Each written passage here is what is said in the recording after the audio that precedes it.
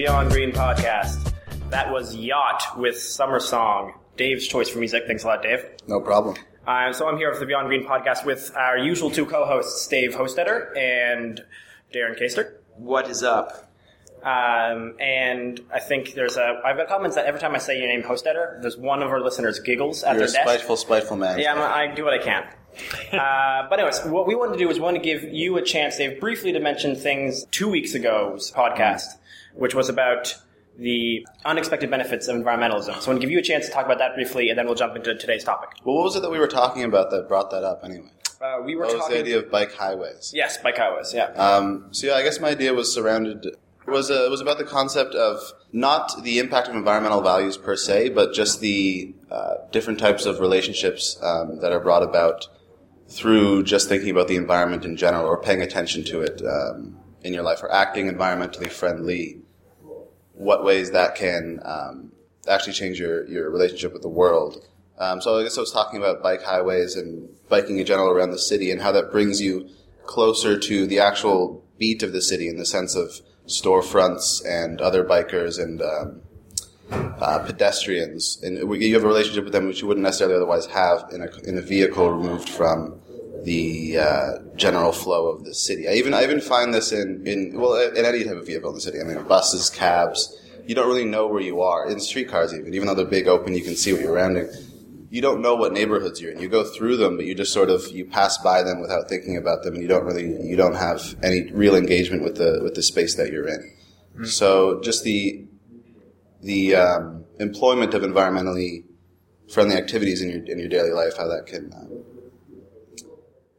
benefit or positively impact your situation or how you feel about the space you live in. All right. So this is round 2 of recording in one of the from the Center of recording. I want to say recording live from the Center of Social Innovation. It's a lie. We're recording live. We're recording. That's a good point. This was recorded live. It was Center for Social Innovation. Yeah. Which is why we have someone talking about us. There's a whole hilarious bit from George Carlin, actually, about the overuse of the prefix pre. Look, it was a near miss. A collision is a near miss. They nearly hit. Yeah, but not quite. Sorry.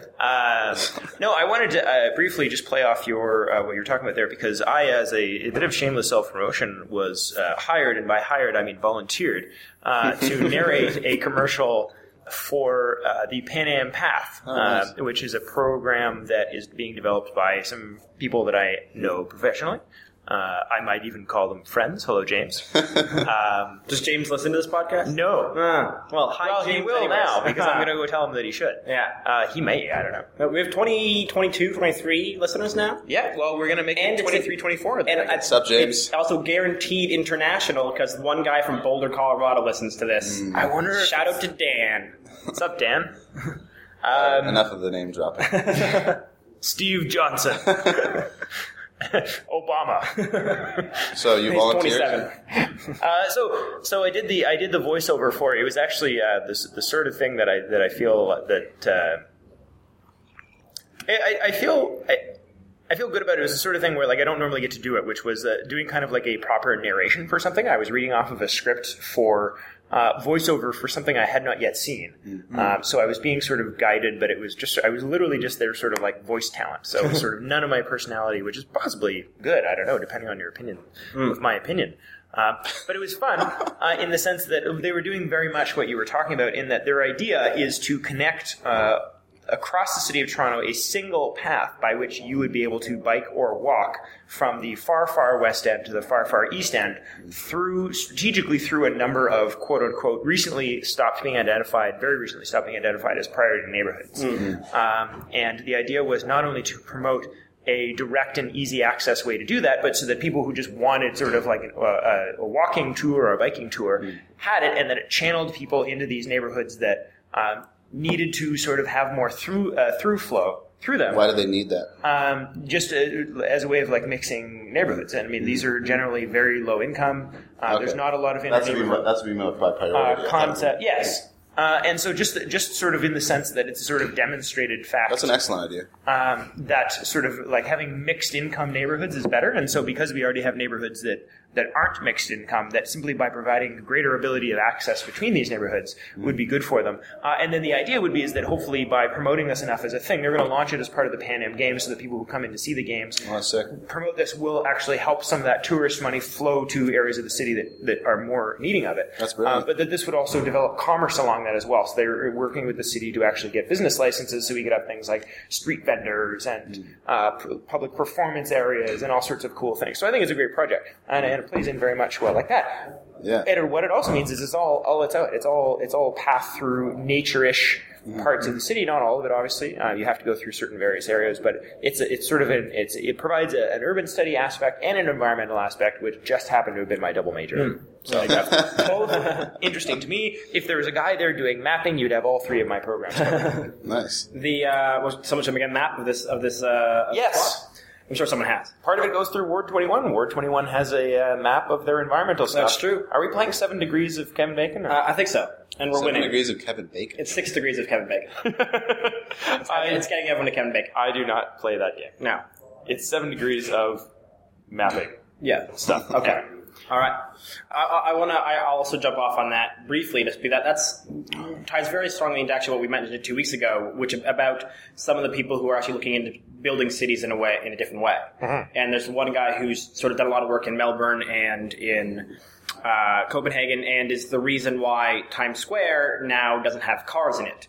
It's all the same guy. Mm-hmm. And it's all has to do with this idea of that increasing walkability increases or supports actually good neighborhood and strong and actually supports businesses rather than hurts businesses. Like this, I definitely told a story 2 weeks ago about in Copenhagen. There was a whole bunch of businesses that one street was going to be turned into a walking street instead of a driving street. All of it was going to be pedestrian, and all the businesses on it hated it and wanted to get rid of it until they actually did it.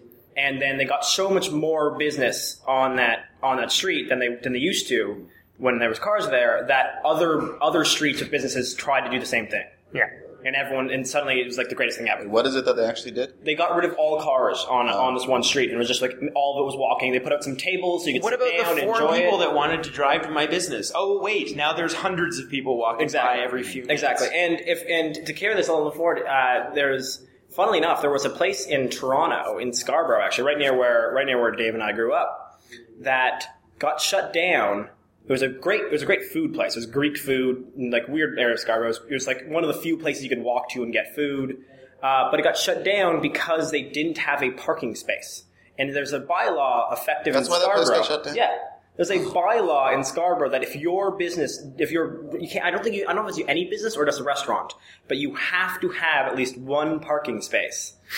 And there's a law for that for some reason. That was like the greatest restaurant. Yeah. In a kilometer. You gotta talk about it. I have nothing to say. All right. It was damn good Greek food. It was great. It was good Greek food, and you could put chicken tzatziki on your burger. There was good things going on there. Tzatziki on the burger. Oh, I forgot about that. Yeah. Oh man. Okay. But anyways, that's part of the city is being designed is we're still being sort of ruled by the car for stupid reasons. I don't know why. Well, another local issue that's happening right now is I was listening to the Keenan Wire, which is a local program at CIUT, funnily enough. Right. I've seen advertised for that. And the Keenan Wire was discussing the issue of how food trucks is now back in front of City Hall. Yeah. And they had spoken to a gentleman from Kaplansky's, I believe, who was hilarious because he was anyway. He seemed like a very good business person. He was like every 5 minutes is like, so in my restaurant at Kaplansky's, which is 75 Bloor Street or whatever. That's not actually the address. No, but anyway, it's on College and it's delicious. Yes, well, he's a very good salesperson. Shameless, I might even go as far as to say. Hey, shameless. He's selling his smoked meat. But the kicker there, the reason I'm bringing that into the discussion with is relation to the walkability thing is that most of there's even this most recent round of trying to generate give Toronto a vibrant street food community, which obviously he has a vested interest in, but I think it still has a legitimate point on its own.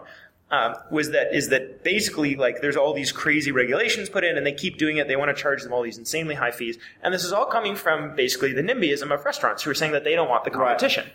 So, I mean, his point, he had two devastating points. One of them was that, in what other area do we sort of do we have sort of rules that only apply to some of the people? The other devastating point was that, like, what he was saying was that, like, he was like, I would be happy if, like, a taco food truck wanted to pull up outside my sit-down restaurant. Do you know why? Because it would make more people come and stop outside the restaurant. And the people that are going to that taco truck are not... They're not competition for me. They're a different customer looking for faster food. They don't care about service. They don't care about sitting down. They don't care about having a bathroom. It's a different thing. It's more like, it's good for everybody when you create a culture of food around a restaurant. Like, are there a lot, like, they're saying, like, they don't want, one of the proposed laws in this new thing is that you can't have a food truck within 50 meters of another restaurant. Does this apply to other restaurants? Do we have one block, spacings between restaurants? Of course we don't. Is that a problem? Of course there isn't. But the issue is that, and the thing that he brings it up, which is sort of how we can bring this back to the environment, because this relates to a lot of environmental problems as well, is that is just how it's not local restaurants that are the people that are fighting this. It's McDonald's and stuff like that. It's it's the people who they actually are a threat for having diversity is cheap street food, which is the major corporations. Right. And that, once again, it's corporations who are going in to fight the private profit that have massive amounts of influence over public policy, which is identical to many of our environmental issues, which is massive amounts of corporate influence, purely motivated by profit, but it's being cloaked under the guise of citizen. This is a citizen issue, and we want to protect local culture. No, you don't. You're a fucking giant corporation with bajillions of dollars who are just trying to protect every penny you make, and that you see this as a threat, so you're killing it. And this is sort of what's wrong with it. I mean, the fact that the crazy bill about, and we won't go any further into this actual food truck proposal because it's very, very tangentially related, but it's just the fact that it's yet another example of not only sort of private corporations manipulating the rules, but doing it under the guise of a citizen movement as if this is for citizens' benefit. And that's the part that's fucked up. That's the thing. Like, if McDonald's just wanted to come out and say, hey, food trucks are going to endanger our profits, but of course they can't do that because it's a terrible argument. Nobody gives a shit about their profits, right?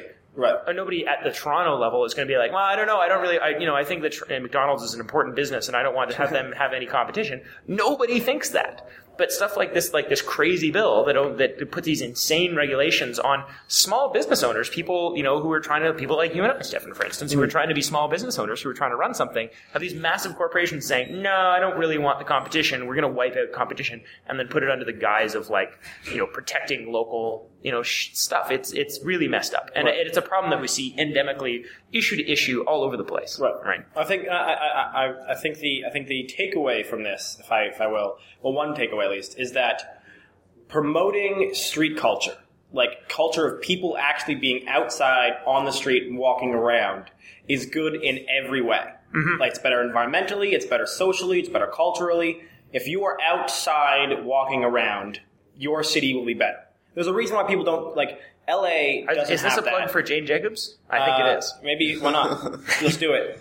Read all of Jane Jacobs. Yeah. But it's no one is going to do that. No one's going to do that. Based purely on my recommendation anyway. But it is a good read. Yes. And, read all Jane Jacobs and then go to Melbourne and really see what having a lively street market is like. Or most European Melbourne. cities. I asked Chris Turner when he was on the radio show what city I should go to, and he said Melbourne. If you want to see sustainable action really in place. It's also, Melbourne happens to be ranked the most livable city in the world. So there's defenses on all natures.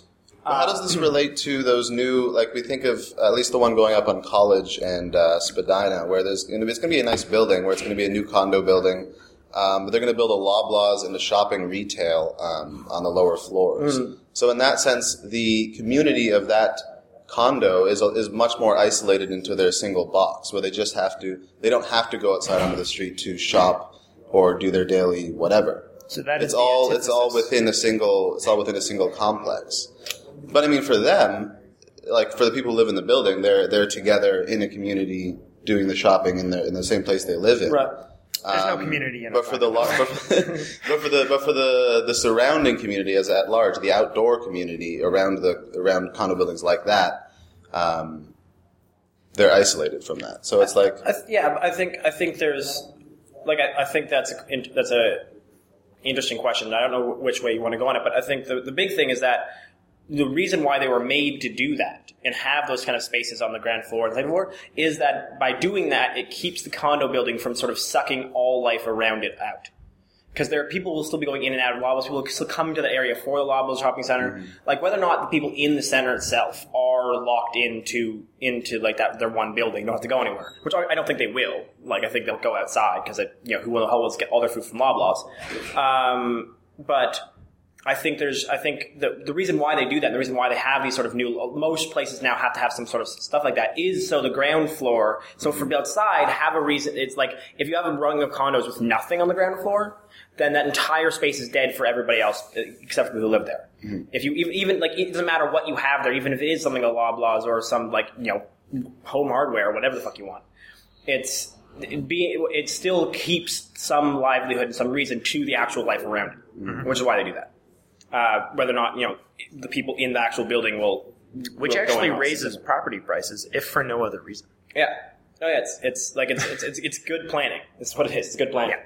And we actually wanted to get to something else. Yeah, can I segue? So I want to outline just sort of a basic concept, and I'm going to give an example, and then I will give it to you. One of them is there are basically three main arenas under which sort of things like public policy in a very micro and in a very macro sense can be influenced.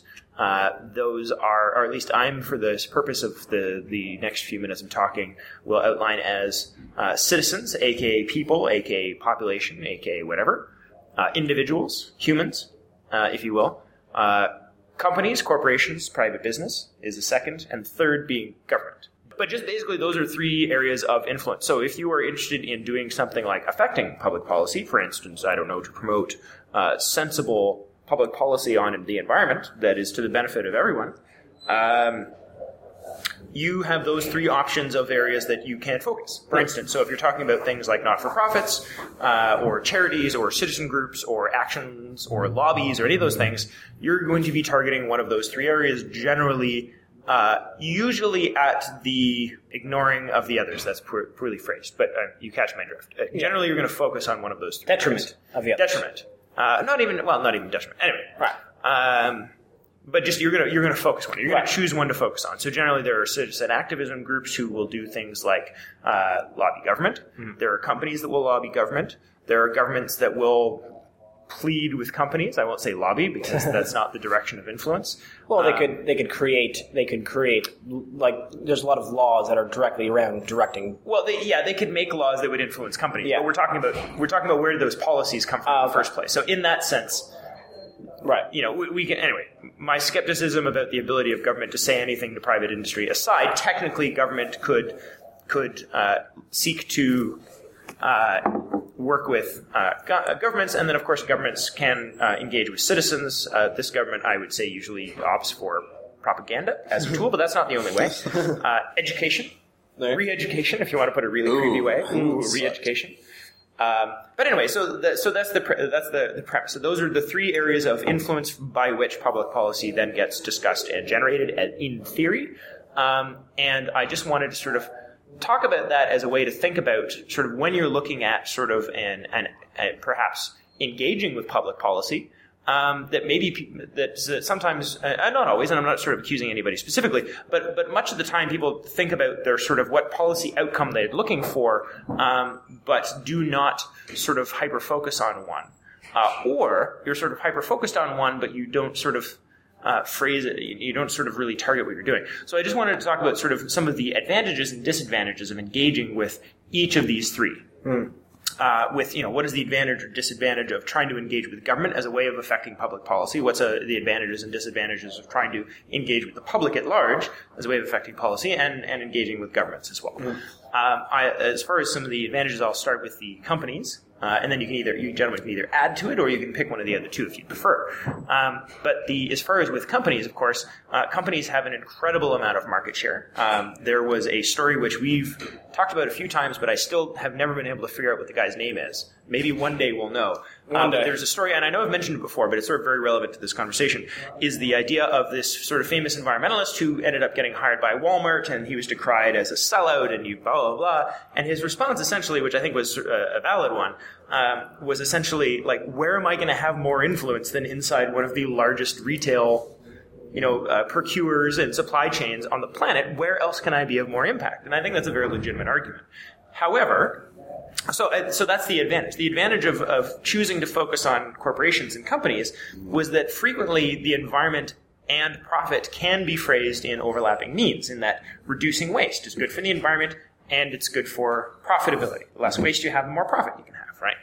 So reducing waste is a very easy selling point for a company. However, on the other hand, there are areas where there are clearly not a profit motive, even though the environment is being detrimentally harmed. For instance, areas like the oil sands, very, very profitable. There's no way to sustainably mine bitumen, right? So there's sort of very little that you can do there. You can, try and stop oil. You can try and promote renewable energy, but there's not really a sustainability model that makes any sense. And trying to clean up the tar sands is just a bit silly. Right, it's like let's have slightly less damaging cancer instead of trying to get rid of cancer, right? So those are an example. So I was wondering maybe if you can either comment on my comment as far as some of the advantages, disadvantages, or talk about some of the other ones about advantages or disadvantages of companies, of government rather, or about engaging with citizens. I'll jump in quickly just to give the guy's name. His name is Adam Werbach. There you are. And he's the guy, environmentalist activist who joined Walmart. He was a former president of Sierra Club and author of the book called Act Now, Apologize Later. I think this might have been the guy that, anyway, doesn't matter. But yeah, that is his, and yeah, he was a kicked of being selling a soul. He also was the president of Sierra Club at 34. Mm-hmm. Damn. Nice. So are you going to? You can go first. No, please comment. Okay, so I think the effectiveness or the relative effectiveness of working with any of those three categories of people or institutions is depends largely on the issue. If we're talking about getting rid of, or if we're talking about tackling the use of carbon in general, I think you'd have to all three prongs need to be approached. But if we're talking about a collective, I was watching a video of a talk by the U of T professor Joseph Heath last night, and he was talking about climate change as the biggest collective action problem of all time, and speaking of it purely as a practical problem, a logistical problem even, where you just have to figure out how it is that people will, or that we are able to cooperate on such a large scale of 7 billion people worldwide. So he thought of it not as not the problem of anonymity in acting in climate change. The solution to that is not to personalize it and say, well, think about your children or expose the people who are free riding, so to speak. But to, I forget exactly the word he used, but it's not to personalize the anonymity and bring them out of the shadows, but to actually practically figure out solutions. So I think working with business would have to be the most effective way of figuring that out logistically, because capitalism as it stands in terms of business competition is going to have to be changed, and in terms of wind and solar or sustainable practices being economically viable for a company to actually invest in, or aquaponic companies and urban farming companies and so forth. The most effective way to change systemic problems is with the controlling system that already exists, which is capitalism. So, I think it makes sense to work with companies like Walmart, even if you appear to be a sellout. Maybe he is a sellout. I don't know. But in terms of the use of oil, most effectively, I think, would be the engagement of government, because you have to make it. You have to, there are already so many subsidies in place and so much government interruption into the so-called free market, that it's only through the releasing of the subsidies that already exist and the control mechanisms that already focus us so heavily on oil, that the government can actually make that energy shift possible. But to bring it personally to the citizens, I think it would mainly be a cultural thing to make it possible to be widely accepted. I don't think engaging individually with citizens and convincing them of environmental problems is terribly effective in the end, beyond just strengthening the culture and so forth. Mm-hmm. Yeah, that's a perfect segue into what I wanted to say, which was I really think that what environmentalists have done in the past and what we've gotten away from the last couple of years, which I think is very positive, is that most environmentalist moves for a long time were strictly to people. We were like, recycle, stop eating meat, all these sort of individual actions that sort of strictly to individuals. And it sort of, it worked. There's more vegetarians now than there probably was 20 years ago. I'm sure there's definitely more vegans than there were 20 years ago. There's more vegetarian vegan options out there in the world. You're seeing a lot more, more people recycle, the better recycling programs that come in place. But none of that has really solved any of the underlying problems. I think appealing to people, really the best that it can do is sort of solve the minor sort of problems. And if you can support a culture, that's a whole different thing. But I really think that's the best you're going to do is create a network where people actually understand and care about these things, and then they go and start businesses or join government and then actually make real change. I think affecting individual people is great. I don't think it's enough ever. I'm trying to think of the major social changes. Have all been sort of things where there's been one very specific goal that we're all sort of going towards. Let's get women's suffrage on that. Let's end some of the more racist laws in America. All these sort of are very direct, specific requests of the government. Whereas environmentalists don't have really specific requests of the government. At least not right now. And you can't really have one to deal with climate change. You don't have one where you can be like, government, solve climate change, and we're going to protest until you solve climate change. Because it's not that easy. There's not a single thing you can do to fix that. And so I think there's a concern there by directing all your forces at people when there isn't really a real request beyond think about the future. Is ultimately what's making the push harder. It's much more difficult to really, really advocate for something if you don't have a direct request of the government. And I think which was interesting why Al Gore's climate rally project has really switched gears, and they're all about price on carbon. That's their only thing. They want a price on carbon. That's what they want. They're going to do it now.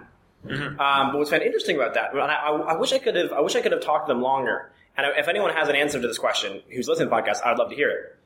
But when I was at Lead Now's, one of Lead Now had an open meeting to figure out what they're doing, and they're doing some really cool stuff. And I hope we can work with them in the future. But when they said on the environmental issue, there are three prongs, and one prong is the environment. And I said there's had to be a price on carbon. I thought that was there's just in my belief, there's absolutely no question that is really one of the fundamental things we need to actually get forward. And they were like, that's kind of questionable. And I was like, really?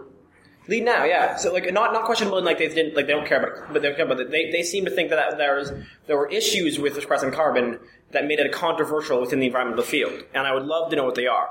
Yes, my guess is strongly disagree. I agree with you. Yeah, I know. It's almost one of the only ways to move forward in any sense that could possibly do anything to fix the problem in time, because it simply is something you feed into the existing system. It doesn't address. Sorry, I'll let you finish. But just the reason why I feel so strongly and why I felt the need to interrupt you was to hammer home on that, which is that talk about getting off of oil and replacing these with I'd prefer public transit, but people say hydrogen cars or electric cars. The things that are holding those back is the infrastructure, right? That isn't the problem, and that's the problem with every solution about dealing with climate change other than pricing carbon, is that there's no groundwork for it. You need to make these new institutions, you need to make these new organizations, there's all these things you need to do. When you put a price on carbon, you just feed that into the machine, and it corrects for something that we're trying to correct for. It's not only the most sensible way to deal with the problem, it's the one that has the vast majority of economists who accept climate change, because there's a lot of them who don't, but good thing that economists don't know shit about the environment, and therefore we shouldn't be going to them for environmental knowledge. But the ones who are aware of climate change and take it seriously, every single one of them that I've ever spoken to, and I'm going to go ahead and just assume that the vast majority of them, it's been my understanding that the vast majority of them support a tax on carbon. You just plug it into the system that exists, and it works. Right. They probably support either a carbon tax or a cap and trade.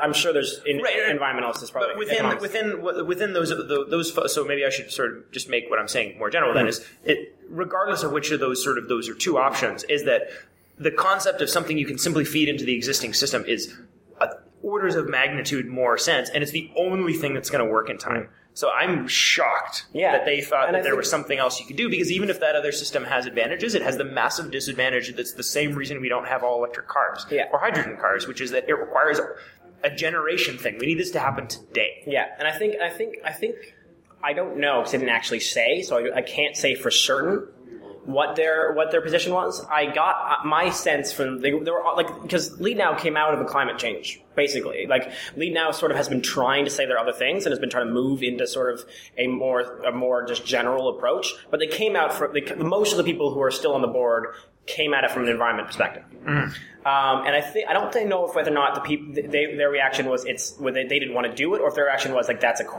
like questionable, or if that was concerning. What my guess is that they thought it was controversial, and I think the reason why I thought it was controversial was the fact that you would have to build in some ways to ensure that that people who are already disadvantaged or can't afford goods and services don't get screwed over by carbon tax. Because a carbon tax would be, if it's directly, depending on how, you'd have to do it correctly and do it in a way in which you would not have that happen to people. Yeah, but those issues have already been worked out. If they're worried about something, it's that they're worried about selling the idea. And I grant them that's an issue, but it's a way smaller, convincing, because those problems have already been accounted for. Those problems were even accounted in Stéphane Dion's plan. Right? Like, those problems are already sorted out. It's just that he was a terrible salesperson or, like, whatever. So there are issues with selling the idea, but that doesn't mean abandon it. It's a great idea, and it has all of those equity questions they're already figured in. They've already been factored in. It's sorted out. It's a done deal. We just need to sell it better. Yeah.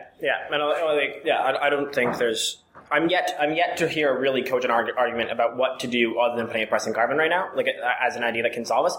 Although, as a complete aside, I'm just going to throw this out there because it's the most depressing thing I've read all week. Was that I guess the United States State Department, while saying things like Keystone won't really affect the world, affect carbon and blah blah blah, also released a report recently. I think it was like a 10, 11-year report. They've been studying that basically predicted that the United States would completely fail to do anything about climate change, and that we should expect 6 degrees of global warming, and that basically they were like, that was the State Department, the United States State Department. The State Department did the first. I think it was the Pentagon that did the second. Oh, okay. I think because Kevin commented that on last week. Good reason to check the blog. Right. Was that there was very recently the 2014 Pentagon sort of like basically the Pentagon's version of the State of the Union, right, where they outlined, yes, climate change is a real problem, and we're going to need to start sort of gearing up. What's hilarious is that sort of while at one side of their mouth they're like, well, climate change is a serious issue. We're not really going to do anything about it. But the Pentagon is already gearing up for, yes, we need more military industrial contracts to prepare for all the global war that's going to happen because of climate change. Yeah. Which is hysterical, but it's terrifying and sad at the same time.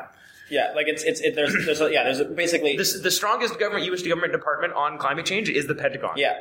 It has been for a while. It has been for quite some time. They're getting stronger and stronger. Like, they've mentioned it before, but this most recent one that Kevin was citing is like, yep, this is a problem. We're going to need to start spending money on military to defend ourselves from the impending climate and water shortages. Oh, man.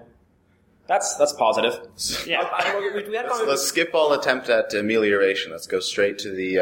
Arm yourself. Yeah. Well, we had conversations about this before, about how it always seems like the Pentagon is 10, 15 years ahead in social issues than the United States is. Which I always find very funny. I mean, I feel like... They said you couldn't kill gays when everyone else wanted to, and then they repealed Don't Ask, Don't Tell while they're still trying... Yeah, they're about 10 years ahead. I think there's a surprisingly prevalent, or at least apparently obvious trend or way of thinking among at least citizens of the states around the issue of guns and Armageddon, where it's almost as if you prepare for something, you anticipate something so much, you feel so defensive that you almost...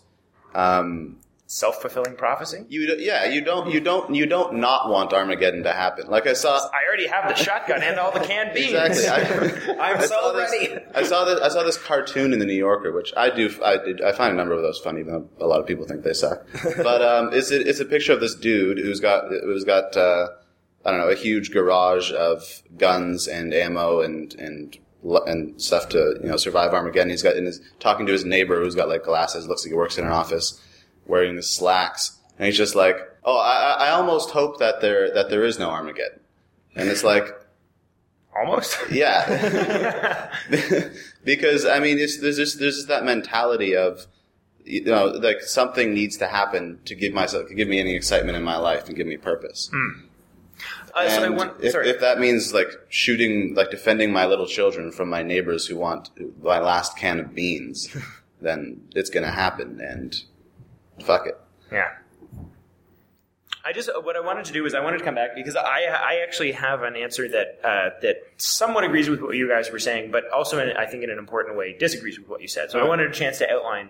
I think that triangle I set up actually orders in a certain way, and I wanted to present that to you and then allow you guys an opportunity to come back at me a little bit. Sure. So I disagree in the sense that I do think that the linchpin is citizens, but I will tell you under very sort of clearly how I think that sort of triangle works out, which is that government is obviously the enactors of public policy. They also have ideas, but essentially they're supposed to be just moot, like, okay, what should we be doing? Okay, let's do it to try and keep society healthy.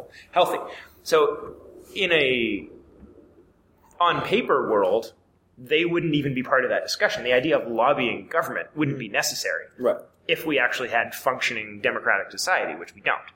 The fact that government itself is something you need to lobby or put pressure on is sort of an admission of the failure of our system. Although I'm gonna if I can jump into right now very quickly. I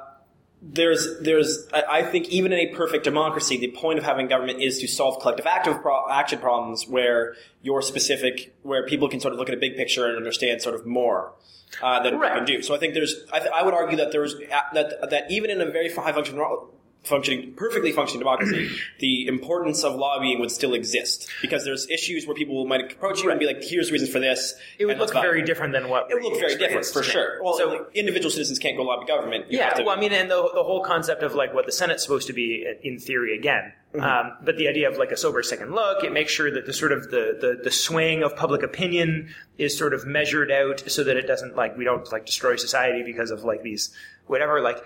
It provides a function besides simply being the clerks that write out the laws, clearly. But they shouldn't themselves sort of have their own vested interests as the government. Fair enough. But what we actually have is we have a situation where governments do what is necessary to get elected. The number one thing that gets you elected, guess what, folks, is money. Guess who has all the money? Corporations. So in reality, the way I see the situation, and boy, is this going to prevent me from getting a job at a large corporation anytime soon, is that basically is the citizens versus companies through the conduit of the for sale votes of our government. And so that in reality, while informing citizens of the values of environmentalism is in fact a losing strategy. We don't have to theorize about that. We know that, right? That has simply been demonstrated at this point.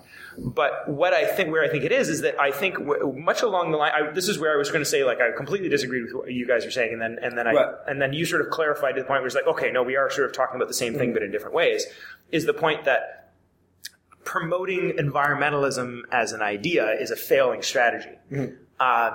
But the way forward is then not to try and go work through companies because of those limits that I outlined on companies, which is that there are certain areas that are going to be of great benefit to society that we cannot get companies to do voluntarily because of the simply embedded nature of them, the legal structure under which they operate, their legal requirement to maximize profit. And yes, there are things like B Corps and all that. Yes, I know, but that's not going to solve the problem. That's a phase in over the net, like a generational thing. We need solutions faster than that.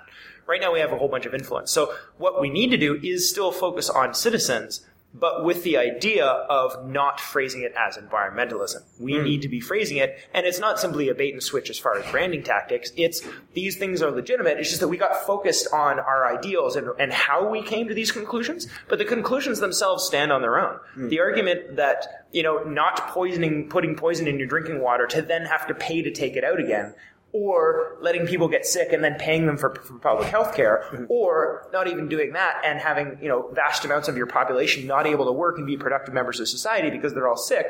All of those things are financial standalone reasons to not do these things. What we're suffering from is from a lack of understanding about how the environment affects everything that people already care about, and that we should be phrasing them in that sense. And I think that's very much what you're talking about with LEAD Now, which is what they're doing, which is it's not that they stop being environmentalists, is that they stop branding themselves as environmentalists. And I think that's the key. But I very, very much do believe that petitioning government directly without petitioning them by threatening them with citizen votes is largely useless. And I think that other than simply providing companies with, hey, by the way, here's some way you can make more profit by reducing waste. This helps me because I'm interested in the environment, but the only argument I'm going to give you is that here's how you make more money. Mm-hmm. Yeah, we should be doing that. But 85% of our effort should be finding ways to phrase the legitimate and populist arguments to citizens, because the ways that companies, in private interests buy votes is by misinforming people. So we need to, and all that misinforming gets done in the way of distorting things. So, hey, you want to worry about your job. Yeah, trees are nice, but you need to have a good job. So we need to be talking about jobs. We need to be talking about, not, $10 today could be $100 next week, but you have to be willing to say no to the $10 today. It is going to be worth $100 a week from now. These are the way we need to be framing it as that way, and potentially in some instances dropping the language of environment altogether. The fact that that's how we came to these issues isn't relevant, right? If something's true, it's true. And I think that's where we comes back to what you guys were sort of saying. But I just wanted to say, in that sense, I still think that 85-90% of our energy needs to be going into citizens. It's how we're interacting with those citizens that needs to change. The language we're using, and that largely in many cases that means dropping talking about the environment potentially at all, outside of climate change, just because that's such a desperate thing. But we should still be talking about climate change in that language. Right. Anyway, I'll stop. Fair enough. We got about probably 6 minutes left. Dave, you want your last thought? Are you saying something like dragging environmentalism out of any sort of personal connection, sort of metaphysical basis or values basis, and just making it a practical issue that is plugged into a system that already exists? I think it's the only way to leverage the door open, because there have been a bunch of topics that have been polluted because they're seen as simply ideology of even talking about those topics is seen as ideology driven, and we need to crack that door back open. And that for the time being, this doesn't mean time immemorial, but for the now, yes. So not dropping it altogether, not saying that ideology is useless, but at the moment, yes, we have to do that. So to enact practical change, you divorce environmentalism, like personal, deep ecology, Aldo Leopold living in the woods by himself, environmentalism from simple solutions-based or problems-based issue, which is societal. That is what and not. Yeah. Okay. Yes. Do you have a thought on that, or is that all you want to? I mean, I think it's interesting. I think you're right in terms of trying to enact change in terms of the immediacy and urgency for change. It makes more sense to think of it, I guess technically, I would use that phrase, is what you're saying, and as a technical issue. But then there's a whole other spectrum of the types of thinking or the ways of thinking and the ways of being that the ideas of environmentalism produce as well. But you're saying that itself is fruitful in that realm, but not in terms of practical logistical solutions. Potentially the word environmentalist, green, sustainability, all of these words are toxic as far as getting enough public support behind things that you can actually make things happen. And even sustainable growth, then. You don't even have to talk about growth at all. The word sustainable itself at this point is toxic. As far as we're talking about Ford Nation, we have to be realistic about who are minds we're trying to change. These are people who hear that word and turn their ears off. Yeah. We have to adapt. Yeah. It's not, we can't wait, we can't just insist that they need to. We need to adapt. Mm-hmm. Yeah. So it's a new language of the environment. It's a new language. When there's a bunch of environmentalists sitting around, we can still talk about deep ecology, but we should stop banging on Ford Nation's doors and then telling them about sustainability. They don't give a shit. Yeah. Even if it's in their own best interests, they don't give a shit. And I think largely that's due to our language and the ways in which we talk about the issues. Which is interesting, because that almost brings us back to our first episode, in which we talked about whether or not the term environmentalist was useful at all anymore. And the idea of beyond green, when talking about the actual the podcast, sort of, do we need to create a whole subset of new language for it? And I wrote something about that once, and I got a bunch of interesting feedback. Some people, that's a very polarizing question. There are a lot of people who are really against that idea of changing the language and of just sort of being taking out the idea of green away from everything. And there's a lot. I think it can still exist. We just need to have another group of people who are doing what I'm suggesting. Right. For that sure. is divorced from it. Yeah. Yeah, that makes sense. There's definitely a whole subset of conversations we had there. But we're now almost running out of time. So I'll give my last thoughts and then we'll end this one. Because we're talking about sort of the differences between environment and because we're talking about how environment can sort of be seen together with or discussed in the same sense as other issues, basically, and sort of the connection between there. I've met a bunch of people who are very much think that our society cannot be sustainable with the ways we think about the world. Ton of people, there's a whole subset of the environment who thinks that unless we fundamentally change how we think about the world itself, we cannot be sustainable. But that's assuming that they're like everyone at large thinks about the world in the same way. I'm not defending these people. I'm just saying these people exist, and there's and I've met many of them. And I have an email that I have not responded to for like 2 weeks that's sitting in my thing, which is basically all about that. Excellent. And about the idea of having to fundamentally change how you think about the world.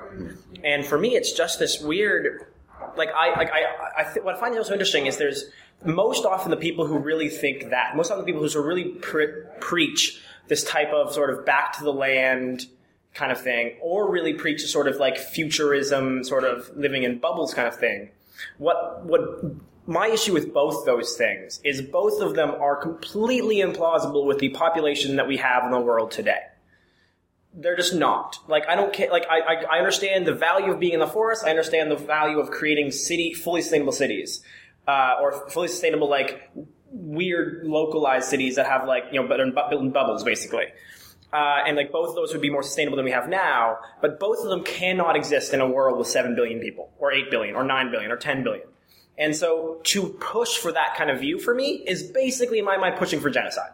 Like, it's almost, like, I'm not saying they are, that's very, very harsh way of saying it, but like, if your idea requires 3 or 4 billion people to not be currently living that are living now, unless your goal is to so dramatically reduce actual birth rates that this actually is possible, and in 20, 30 years, I don't see what else. I can't get on board with it because I cannot see how that isn't in some way morally questionable. Or else you're just putting the cart before the horse in terms of trying to assume there's a drastic end and using that as the force instead of talking about how incremental changes could actually occur. Yeah. Which is actually a great place to wrap it up because I didn't tell you this yet, but the email that we're going to be responding to after we recorded this on tomorrow's show, but after this podcast comes out, was asking us to address the issue of overpopulation. Ah, interesting. I have so many thoughts about population. I have so many thoughts about population. Nobody likes talking about it. We will have spoken about it by the time you hear this podcast, so that's a cross-promotion. Good reason to check out the most recent episode of The Green Majority. Yeah, do so. This is Yacht with Summer Song. Enjoy. Plays out.